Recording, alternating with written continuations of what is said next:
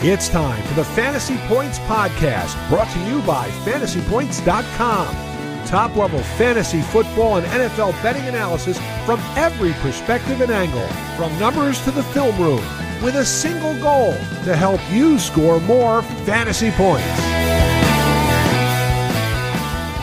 All right, welcome to another edition of the IDP Corner, sponsored by FantasyPoints.com.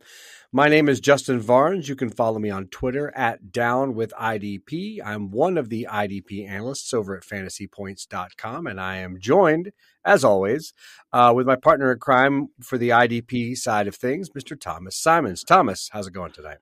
It's going great down with IDP. So, hey, listen, I just got back from a gig. I'm a musician when I'm not scrolling through IDP tackles and whatnot. I just got home from a gig, so I literally saw nothing of the game.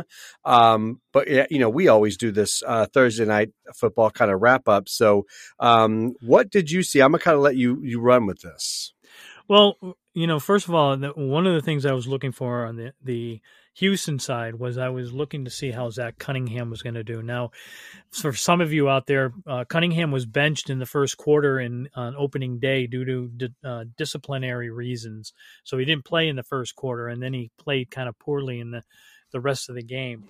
He saw the field plenty here in week 2, and he did lead the team with 14 total tackles. He had 6 solos and 8 assists.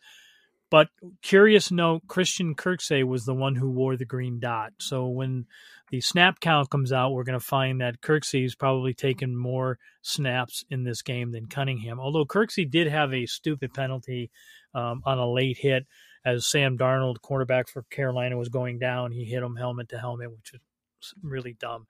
And the rookie coach, you could tell his reaction was not very pleased about it. Now, on the Carolina side, Jermaine Carter did play in the middle and saw plenty of snaps, but he still only had 4 total tackles, 2 solos and 2 assists, and Shaq Thompson had more production, and he had 6 total tackles with 5 of them being solos. So, again, we're really backing off on Jermaine Carter until we start seeing some production. Now, the big news here is that rookie cornerback J.C. Horn was carted off the field with a non-contact injury. He was dropping back in coverage, and he turned, and when he turned, he went down. He kind of buckled, and he went right to his ankle, which is an indication that it's most likely an Achilles. If it was a twisted ankle, then he wouldn't have really have grabbed it like that. I'm guessing that it's an Achilles, and we'll find out more later in the week. But it looks like Horn could be off the field for quite a while. The one thing that did surprise me was that A.J. Bowie, cornerback for Carolina, was taken off the suspension list this week, but was inactive. So I'm wondering if that was just a healthy inactive and he didn't get enough time on the practice field. Well, I'm sure they'll definitely use him now that Horn is going to miss some time. Man, there's all sorts of players going down, which we're going to talk about toward the end of this podcast. For now, let's move along to our news and notes. Man, we've loved that first week of Chandler Jones. What happened in week 2? He returned to earth, just like we thought he would do. He had no tackles, but he did have 3 quarterback hits, so he was in the backfield and was close. But as we had said, you're more apt to get a 1 or 2 solo with a sack performance out of him than you are going to get that opening day of 6 solos and 5 sacks. Now, Jordan Hicks took 97% of the snaps, and Zaven Collins, the rookie, took only 41%. So that saga continues to lean in heavily in favor of Hicks, and we're beginning to think that if Collins doesn't start seeing an increase in snaps, well, maybe it's time to back away from him completely. Yeah, we're a couple of Go ahead. Sorry. I was saying, we're a couple of weeks into this. I mean, you certainly can't start Collins. It's just a matter of, what happened to, it's clearly not just like we were wondering if it was a 1 week thing, a game plan thing, but right. It clearly is not. Now they played lights out in the opening week. They did not play lights out last week. So that's an interesting thing if they decide to stick with Hicks because they did not play as well last week. But either way, yeah, you got to just kind of leave him on your bench, right? Yeah, and I wouldn't get rid of him. I would just keep Collins on your bench, especially in Dynasty League. Don't unload him because he will be working next to Isaiah Simmons in the future. But for now, definitely right if you can, write him on your bench. Speaking of linebackers, and thanks for updating us on Zach Cunningham. He's one of a handful of linebackers that we're all kind of watching very carefully to see, what happened in the first couple of weeks. How does that translate into something more long term for the season? Another one that I've been paying real close attention to, I did some deep digging on this week, was Denver Broncos Alexander Johnson. I posted a whole thread on Twitter about this, and I'll kind of talk about it here. So Johnson has really underperformed or I should say underproduced, not underperformed, but he's underproduced. He just has not played. He's not produced like we were hoping he would. He had 2 tackles one game and then 4 tackles the next. But I've seen some things that I'm very encouraged by, and I've seen a few things that I am not as encouraged by. Let's first talk about his on-field play. I've watched his games. I've watched the snaps. He looks good. I mean, he doesn't look perfect, but I don't see anything major. I don't see him moving slowly. I don't see him slow to react to the ball or looking lost, on a regular basis. He has yet to miss a tackle. He's held up well in coverage. They've thrown at him 7 times. He's given up only 3 receptions, none of them for any long gains. Hasn't given up a touchdown.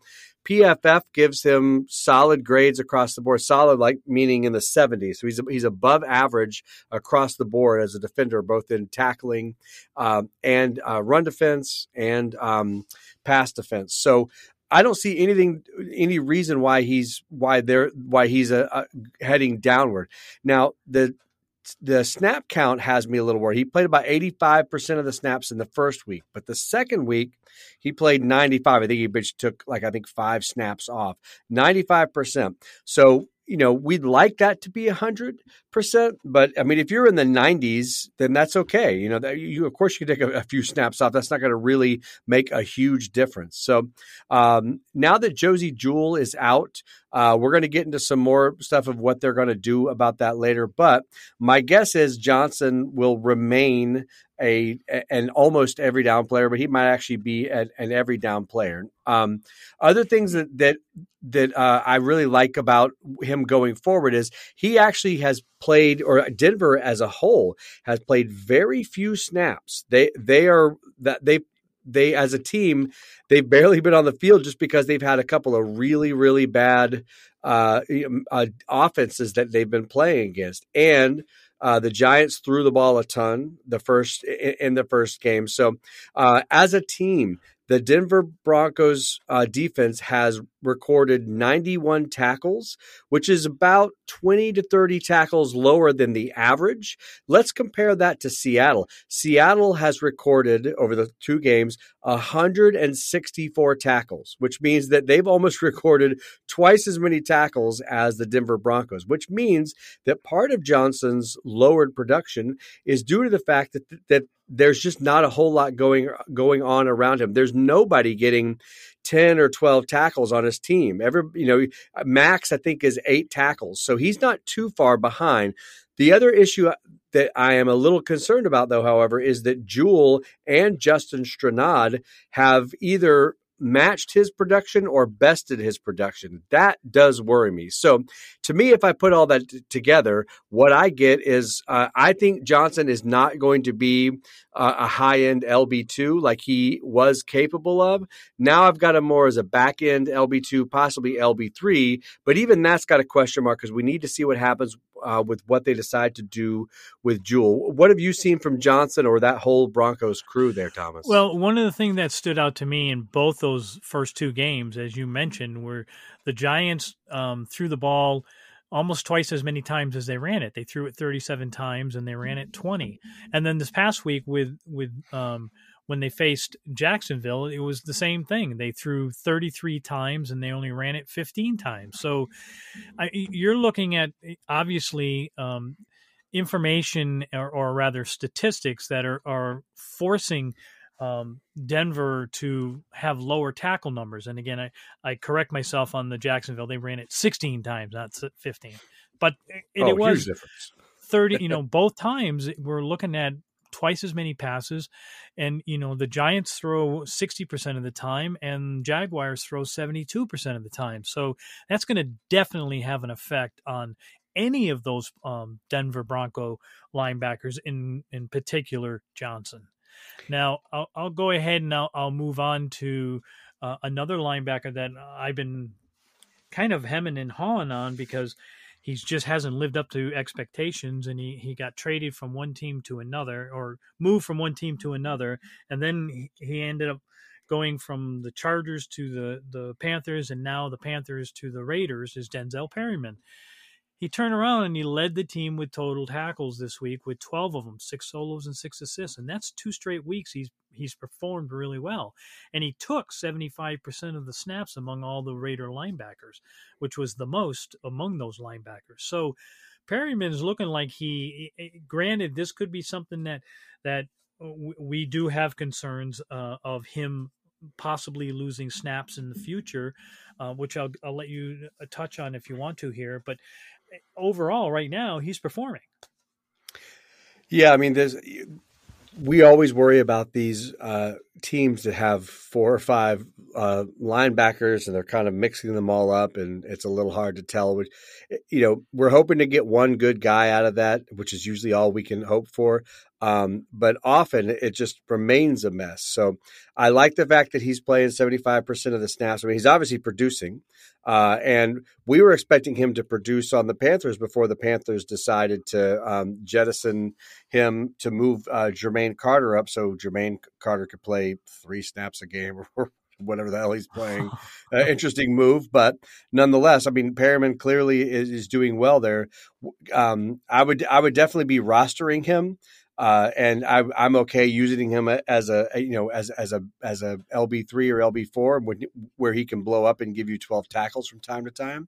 But what's really going to happen here when Nick Kwiatkowski is healthy and KJ Wright really gets up on his feet? I mean, I'm worried it's a mess. And Nicholas Morrow he's on the designated to return IR, which means after this coming week's games, he is eligible to come back off of IR. So you're right. In week 4, this could be with Kwiatkowski still dealing with repercussions from a concussion. He's been limited in practice this week, but might play.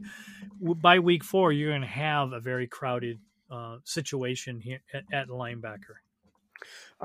Speaking of linebackers and potentially crowded or not crowded situations, a word came out yesterday, and we got more confirmation of it today, that the Detroit Lions are actively shopping outside linebacker Jamie Collins. The Lions are clearly in rebuild or retool or tank. Let's just call it. They're in tank mode, right? So it makes all the sense in the world. I think I'd mentioned this last week. I don't know if I mentioned it on my podcast or on this podcast, or if I mentioned it in my article, but there are only 3 Detroit Lions who are playing a good defensive football there, and Jamie Collins is clearly one of them. So they are trying to trade away Collins, get some draft picks, which I think makes a lot of sense. So where does Collins go? We don't know, but what it does mean is today, here's one thing I really like about their coach Dan Campbell, and I saw this a little bit when he was with. When he got to be a head coach for the Miami Dolphins for a minute. He shoots straight. He's not one of these guys who beats around the bush or does coach speak. He is very direct, very straight. He told Jamie Collins that, we are going to trade you, explained it all to him. He said Collins handled it well. And he basically said, we are going to hand over the linebacker situation to Derek Barnes and Jalen Maven Reeves. They've decided it's time to just give these younger kids a chance to play. So if throw them in the fire. Yeah. So if Barnes is out there on your waiver wire, grab him now. He is a stash. He's not somebody that, we don't know how quickly. Does he play this week? Does he play every snap this week? Do they still play Collins for one more week? It's hard to tell, but definitely stash Derek Barnes. I think he's going to be sitting in the middle of a very busy defense that's going to stay on the field for a long time this year. Yeah, I mean, look at Barnes last Sunday night. I mean, he played against Green Bay, and with Collins not seeing any playing time, and Barnes doing most of his playing time or all of his playing time on special teams. I think he had like 10 snaps on special teams.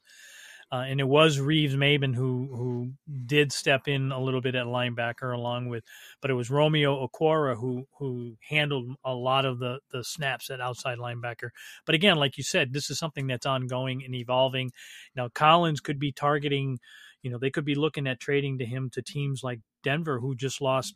Not only did they lose Josie Jewell, which I'll talk about later, they also lost Bradley Chubb. So there's an outside linebacker position they could use there. There's also Cleveland, who's been decimated, and now Pittsburgh, which again I'll get to in the injury report, is just devastated at their linebackers. So there's a lot of teams out there who could use Collins. Now, somebody who's just recently played this past week for his NFL debut was Grant Delpit on Cleveland. He posted 5 total tackles, 3 of them solos, 2 assists, and he had a sack, a tackle for a loss, and a quarterback hit along with a forced fumble. Now, he also had a near pick, and he took 43% of the snaps. Now, he didn't start, but still, this is an impressive NFL debut considering he's just a year removed from a ruptured Achilles tendon. Now, Mary May Cabot of the Cleveland.com noted that 26% of players who suffer ruptured Achilles don't return from this injury. So that's kind of impressive. Yeah, good to see the kid back up on the field. We're gonna do our weekly Dallas linebacker report. We need music for this. We need like a little news report, news flash. Yeah, exactly. It's a carnival. It's a circus over there. So the word right before I think it was Sunday morning. The word from late. I think Ian Rappaport was that they had moved rookie Micah Parsons to edge, and that they were going to move Leighton Vander Esch into into a much bigger role. Now, I hopped on Twitter as soon as I could and said, whoa. Like, before everybody jumps and grabs Leighton Vander Esch, I'm pretty sure that if they're going to use Jalen Smith in this role, not Leighton Vander Esch, and that's, I don't know why he would have said that unless he was specifically fed the wrong information in hopes that the opposing team would quickly game plan otherwise. But it turned out that it was Jalen Smith who was kind of like the lead dog here. He played 76% of the snaps. That's a noticeable jump from the week before. He had a pretty solid game there. Smith had 9 tackles, 6 solo. So on 76% of the snaps, which is a good number for him. Keanu Neal came in second with 72% of the snaps. He had just 3 tackles, all solo. He did have a tackle for loss. Leighton Vander Esch also had a pretty big game. He played 52% of the snaps, had 7 tackles, 4 solo. He also had a sack and a couple of tackles for loss. So if you put your money into Leighton Vander Esch and threw him in your lineup, he did not play as many snaps as we would have wanted him to play. However, 7 tackles and a sack and a couple tackles for loss, you're going to take that. So overall, I think this is what we're going to be seeing going forward, which is that Smith will be on the field most, Neal will be on the field second most, and Vander Esch will be on the field. Now, go ahead. And Smith is the middle linebacker, whereas Vander Esch was the outside linebacker. Yeah, and then let's talk a little bit about Micah Parsons. So Parsons played 55%. It was his first time playing edge as an NFL player. He obviously played in college. He also worked at the edge position in training camp. So this wasn't something that came out of thin air. He's already been kind of practicing to be this emergency situation. He actually looked really good. He got his first sack. He only had 2 solos, but he did have a sack. He had 4 quarterback hits, which means that obviously he's not much good to you as an edge rusher. If you can use him as a linebacker, you can't really use him as an edge rusher. But so that's less for his fantasy value at the moment, unless your league happens to allow him to switch to DE or edge. But what it does mean is, it's just interesting to watch for football how talented this kid is. And we're funny, we're just talking about a player just like this in Jamie Collins. Collins can play in the middle of the field. He can also come off the edge. He's one of those hybrid players, and there's a lot of value in that. Yeah, and with Parsons, his value shifts from tackle heavy to big play heavy because, as you noted, he had 4 quarterback hits with a tackle for a loss as one of those 2 solos, and he had a sack. So he went from shifting from a very big tackle heavy linebacker to now he's more value in a big scoring play linebacker role. And obviously if you're stuck with him at linebacker, then you need to pay attention to your scoring. All right, let's move along to our quick hits. Why don't you get us started, Thomas? Well, another rookie that had a nice outing was New Orleans defensive end Peyton Turner. Now, while he didn't start, the rookie did have 5 total tackles. He had 4 solos and an assist. He did have a sack in this game. He had 3 tackles for loss, and he had a quarterback hit. And he took 31 snaps, which is 41% of the Saints' snaps. Let's talk a little bit about Justin Hollins. This is, he had a monster game. He's an edge rusher basically for them. He had a monster game in week 1, and everybody was like, "Whoa, should I pick up Justin Hollins? Should I pick up Justin Hollins?" Which makes sense. It's when you see the first game, and then you see some linebacker who you've just been completely off of most people's radars, and he puts up double-digit tackles. Of course, you're gonna ask that question. We cautioned everyone to hang on. He's likely going to turn back into a pumpkin. I mean, it's almost Halloween. So that's exactly what he did. He turned back into a pumpkin. He had 2 solos. So hopefully you did not run out and throw him into your linebacking position, hopefully to get another double-digit sack. Double-digit tackles. He had 2. That's it.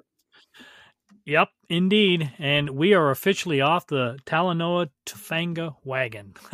He took just 2 snaps this past week and had no fantasy statistics. Jaquiski Tart and Jimmy Ward were the starting safeties for the 49ers. Moving on to Jalen Ramsey. Speaking of turning into a pumpkin, this is the exact same situation. We got tons of questions about, hey, do I need to pick up Jalen Ramsey? Should I start Jalen Ramsey this week? And we warned you. Yeah, he's as a cornerback, he's just too good. He's too good to be thrown at enough to be effective. Now they do move him around a lot so that he doesn't. So because he's so good in the run game, he can basically cover anybody. He's a great athlete, and they're finding really creative ways to keep him involved and not do what they used to do with Richard Sherman in Seattle. Or Darrelle Revis, they would just put him on an island, which is great that he would lock up one player, but teams would just scheme around them. But this is still what you're going to get. He had 3 tackles. Now, if you did start him, he did have an interception, which will help boost things. But yeah, he's back to getting 2 to 5 tackles a week, which is okay. But he's not a 7 to 10 tackle guy. Correct. Now, over in Tampa Bay, Vita Vea, he had a decent game and has a lot of value in DT required leagues. Yeah, he had 6 total tackles this past week, 4 solos, 2 assists. He had a quarterback hit and a pass defended. Now, the good thing about him here is that he took 42 defensive snaps. That's 58% of the snaps for a defensive tackle. He also took 10 special team snaps, which was 33% of their snaps, and he took 2 offensive snaps. So this guy's on the field quite a bit. I mean, if you add those up, that was 54 snaps that he was accounted for on the field.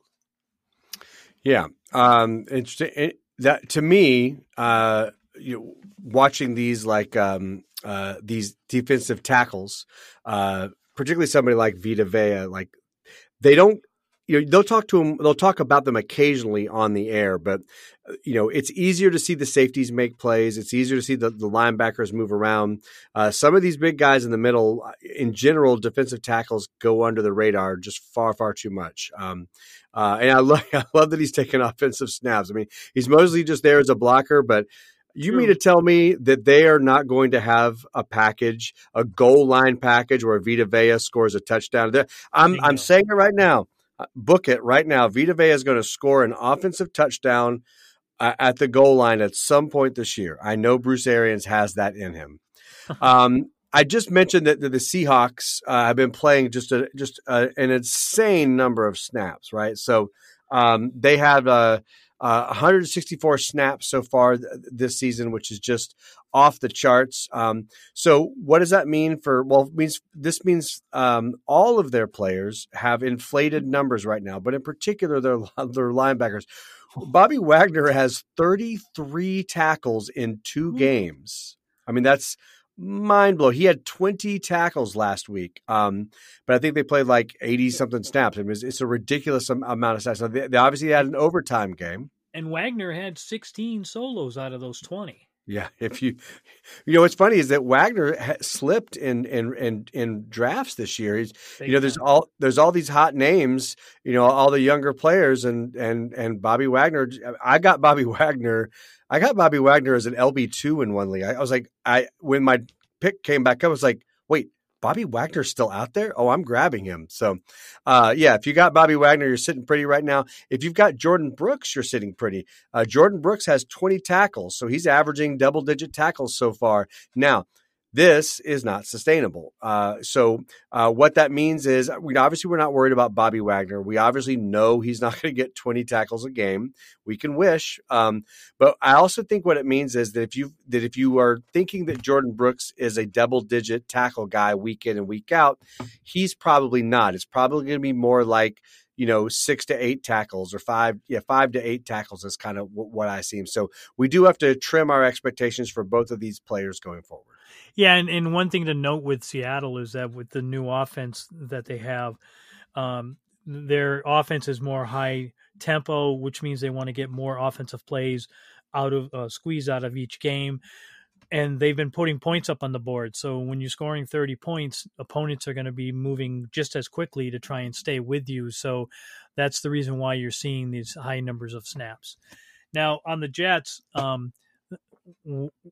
Jamin Sherwood has been, he sat out this past week, and we know that when he got hurt in the first game that Delshon Phillips stepped in and took his place, but in this game here, Quincy Williams is the one who started, not Phillips. And he posted 5 total tackles, had a tackle for a loss with a 91% snap count. Now, Sherwood practiced this week. He practiced in full on Thursday. So if he practices in full on Friday, we're not quite sure whether or not they're going to go back to Sherwood or if they're going to stick with Williams. So that's kind of a sticky situation on the Jets. If you've got Kenny Young in your lineup in week 2, you were disappointed that he only ended up with 5 tackles. You might have been worried that something had happened and they decided to lower his snap count or something, or he played poorly or something. It was none of that. He had 5 tackles in the first half, which means he was on his way to double-digit tackles, but he got ejected. If you didn't see the game, he was so he got caught up in just like a play at the line of scrimmage. Everybody fell on each other. Something happened. He got very upset that somebody did something to him in that pile, and he got up and he was furious. He was yelling and he was moving his arms and gesticulating, and he accidentally hit one of the referees. It clearly was not intentional, but he popped a referee right on the hat, and his hat.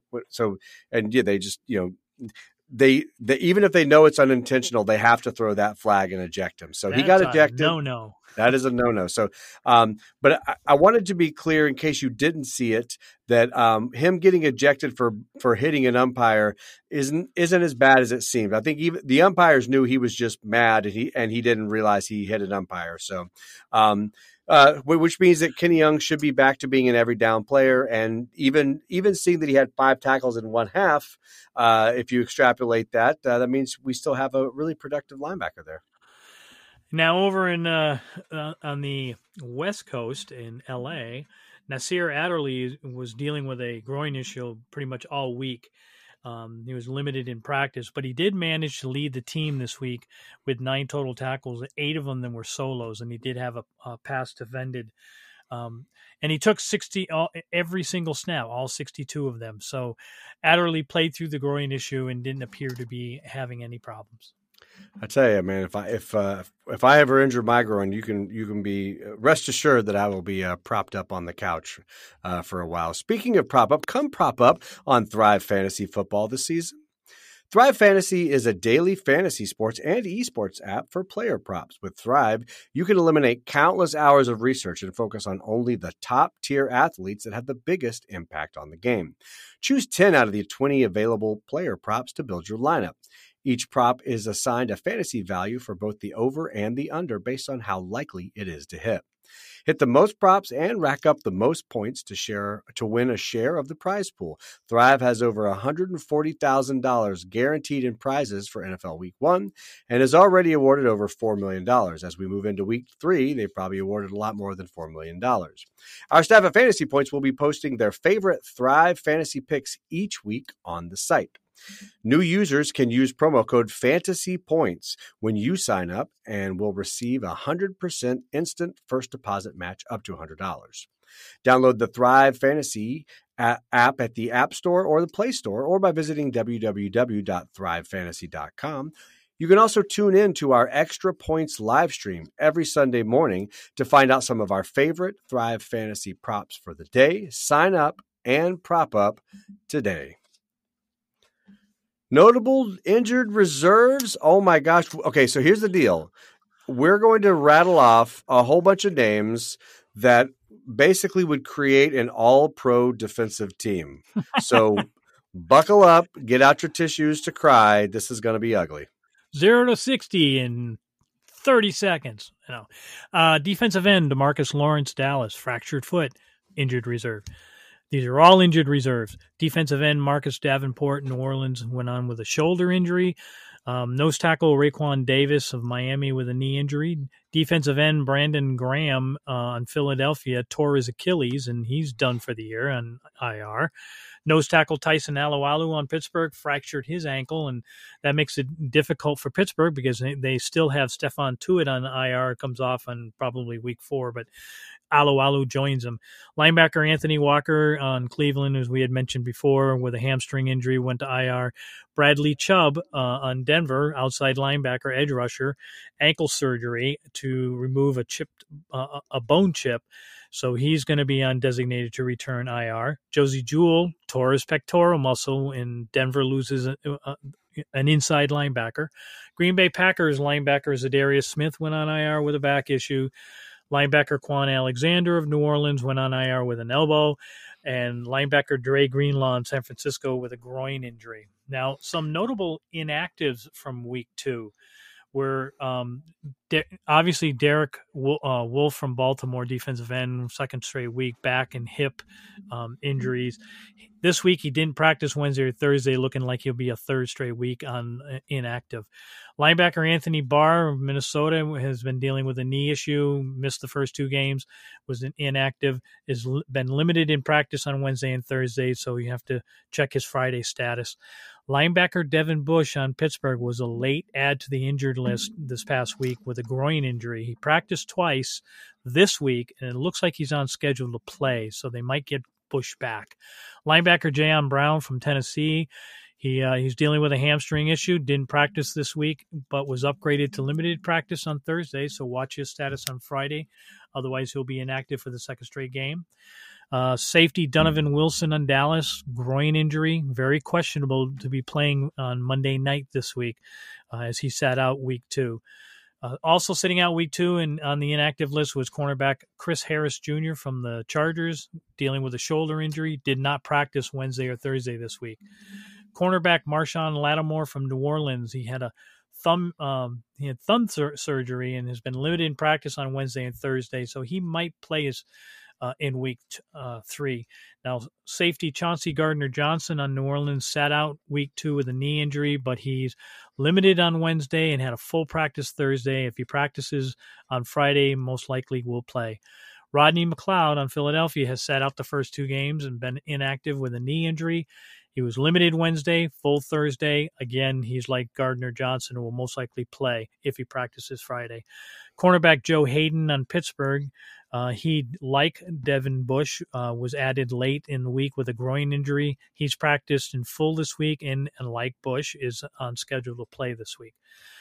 Emmanuel Mosley from San Francisco out 2 weeks straight with a knee injury, limited in practice Wednesday and Thursday. Check his status. A few notable injuries of players who have at least played but didn't practice or have had issues with practice this week. Akeem Hicks from Chicago, illness and a knee injury, didn't practice Wednesday or Thursday. Joey Bosa from the Chargers didn't practice Wednesday or Thursday. He should play if limited or full practice on Friday. Eric Armstead from San Francisco is dealing with an abductor injury and has yet to practice this week. Leonard Floyd from the Rams has an ankle injury, and he hasn't practiced it this week. We mentioned Jamie Collins. He didn't practice Wednesday or Thursday, and it's not injury related, so we're wondering if they are in the process of trading him. TJ Watt injured his groin last week. He took 16 snaps, which was 24%. He's been limited in practice thus far this week, so check his status on Friday. Alex Highsmith of Pittsburgh, another outside linebacker with a groin injury, has yet to practice this week, so he's looking iffy for week 3. Jason Pierre-Paul in Tampa Bay had a hand and shoulder injury, didn't practice Wednesday or Thursday. Byron Murphy, Arizona, just landed on the injured list with an ankle injury on Thursday as he didn't practice. A.J. Terrell, Atlanta Falcons cornerback, got a concussion, is still in concussion protocol as he didn't practice Wednesday or Thursday. The same is said for Deshaun Elliott on Baltimore. He's still in concussion protocol. Safety Tashawn Gibson on Chicago didn't practice Thursday. He has some kind of a hamstring issue. Cornerback C.J. Henderson on Jacksonville is dealing with an illness that just popped up. He's also dealing with a groin injury. He's been limited on Wednesday and didn't practice Thursday, so looking iffy for him. And safety Logan Ryan on the New York Giants injured his hamstring last week and has been limited in practice all week. We swear there are still defenders out there to play football this week. I know it doesn't sound like it. I know it sounds like what Thomas just did was he just read off every defender on planet Earth. But I promise you there are somehow still defenders left. But you just read off that's the injured reserve is it really is. It's an all pro. It's like DeMarcus Lawrence and Marcus Davenport and Brandon Graham. There's your DE rotation. You got Raekwon Davis and Alu as your interior defenders. You got Walker and Quan Alexander, and then you got Greenlaw and Josie Jewell to back them up. You got a couple of outside linebackers. I mean, it's a hell of a team right there. Yeah, I want to load these guys up and start them next week. So as depressing as that was, we're going to take a very short pause for the cause, pay a couple of bills, and come back and wrap it up with something happy. All right. Thank you, Mr. Ben Kukanis. Let's wrap it up with Discord questions. Just as a reminder, we are on fantasypoints.com, and if you are a premium subscriber to fantasypoints.com, you can reach us on the Discord app and ask us very direct questions. We'll help you with your lineups. And this works great for a lot of people. It really works great, I think, for people who don't, they play in maybe one or two IDP leagues. They don't play, they're not super heavy into it. And they just, of all the things they've got going on, trying to figure out who to replace, Anthony Walker with is just, they don't have the time for that. But guess what? We do. So they ask us a lot of questions. We try to find some questions that might be relatable to more than just them. So we're going to dive in. We're going to put one more last question here on the podcast. This is from Bravo One. Thomas, what is Bravo One? What does Bravo One want? Well, he was wondering about the replacement for Josie Jewell, and we obviously were overloaded with a lot of questions on Saturday night and Sunday morning. So when you finally got to him this past weekend, you had mentioned be on the lookout for Micah Kaiser, who the Broncos had just signed, and he turned around and said, not Justin Strnad. And so we wanted to just cover this whole inside linebacker situation next to Alexander Johnson and talk to you a little bit about what's going on with this whole deal with the signing of Kaiser and how it's going to affect who they start there. Now, when you consider Kaiser, when when he played with a coach by the name of Staley. He played with him on the Rams. Now, Staley was an outside linebacker coach for Vic Fangio with the Broncos. Went to the Rams, and he's now with the Chargers. But when he was with the Rams, he was part of teaching Kaiser and the Rams linebackers the same type of system that Fangio uses in Denver. So now when they went out and signed Kaiser, he comes in knowing the system. And obviously the fact that they went out and signed Kaiser is kind of a negative impact on Strnad because of the fact that they probably don't feel totally comfortable handing him the keys next to Alexander Johnson. Yeah, I'm hoping that Strnad ends up being the guy there. But and obviously, if they lost Jewell, they are thin at linebacker. They should not be running out just Alexander Johnson and Strnad and hoping for the best. I think if Strnad was really playing at a high level, they would have already. I think. Well, I know they've been wanting Strnad to take the job from Jewell. Jewell is just a guy out there. He's right. He's not some amazing. Kind of generational player or anything. They were hoping Strnad would kind of be his replacement. So the fact that Strnad couldn't already just grab that role next to Alexander Johnson and own it for 80 to 90% of the snaps means that they probably don't think he's ready. I still think they've got hopes for him, but he's he was supposed to play last year. He's a rookie last year, but he broke his hand and didn't play the whole season. So right. He is still young. He's still learning. It makes all the sense in the world for a team that has playoff aspirations to have someone on backup. For me, I'm holding Strnad if I got him. I'm picking up Kaiser. I am not starting either one of these gentlemen until I can see a little more football. And, with the fact that they lost Bradley Chubb on the outside, they have inside linebacker Baron Browning, who now they're talking about moving him to the outside linebacker spot to share snaps with Malik Reed to fill in for Chubb on the weak side. And with that happening, again, this leaves the inside linebacker very thin because it leaves them just Alexander Johnson and Strnad. And you also have a Jonas Griffith, but the fact that they're going to be reaching into their practice squad or searching for relief or depth through other teams like Kaiser on the Rams and maybe even Collins from Detroit, who knows? Again, we're not sure whether or not Strnad or Kaiser will start next to Johnson, but we are pretty sure that they're going to share snaps if they're both active in this game, and that when Johnson does come off the field for the 4 or 5 snaps that he's been doing lately, or the 4 or 5%, then one of these two will also step in there. Sorry to interrupt you here, Thomas. I was just handed a note. It looks like 34 other defensive players have gone on IR since you talked about Justin Strnad. So if you guys want to hang on for a second, another 2 hours and listen to us read even more defensive players who bit the dust this week.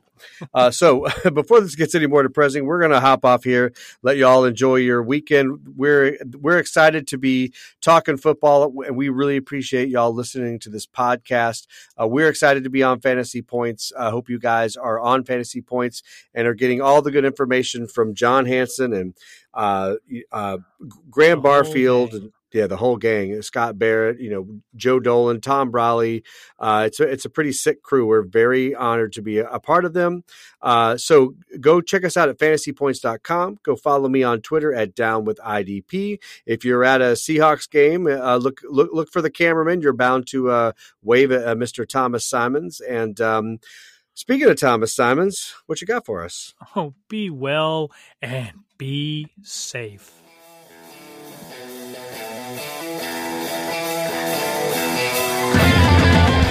Thanks for tuning in to this edition of the Fantasy Points Podcast. Remember to subscribe, rate, and review on your favorite platform. And come join the roster at fantasypoints.com.